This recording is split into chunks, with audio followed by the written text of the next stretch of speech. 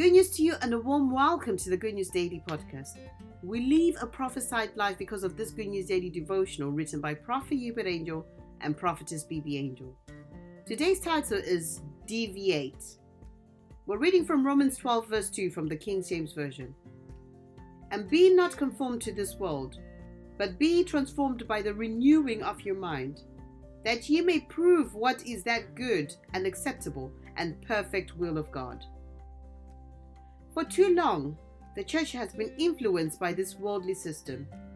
Divorce rates are now higher among Christians than unbelievers. Preachers have abandoned the truth in favor of sensitivity. The world is headed for hell in a basket, and some preachers have helped to weave the basket. But we who have subscribed to the deeper life have cancelled the worldly culture. In these final days leading up to the rapture, the dividing line between the true church and the world is becoming crystal clear. It's time for real Christians to stand in our righteousness and refuse to compromise. The world's prescribed order is sin and lawlessness, where anything goes in the name of inclusion. The world's prescribed order is to accept sickness and disease as a normal part of everyday life.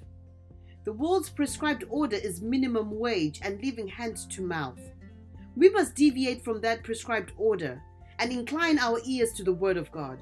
Take your position firmly on God's side and never surrender. In this year of heaven and earth, make the Word of God the standard of your health, finances, relationships, and life. Say this prophetic declaration after me. I refuse to bend to the world's standards. I decree and declare my mind and character are of Christ. My feet are solidly planted on the foundation of His Word.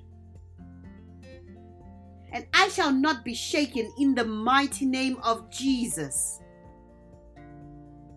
And for our further study, read from Romans 12 verse 1 to 2. If you'd like a free digital copy of this Good News Daily devotional, download from www.goodnewsworld.com/Good News Daily. Thank you for joining us, and until next time, bye bye for now.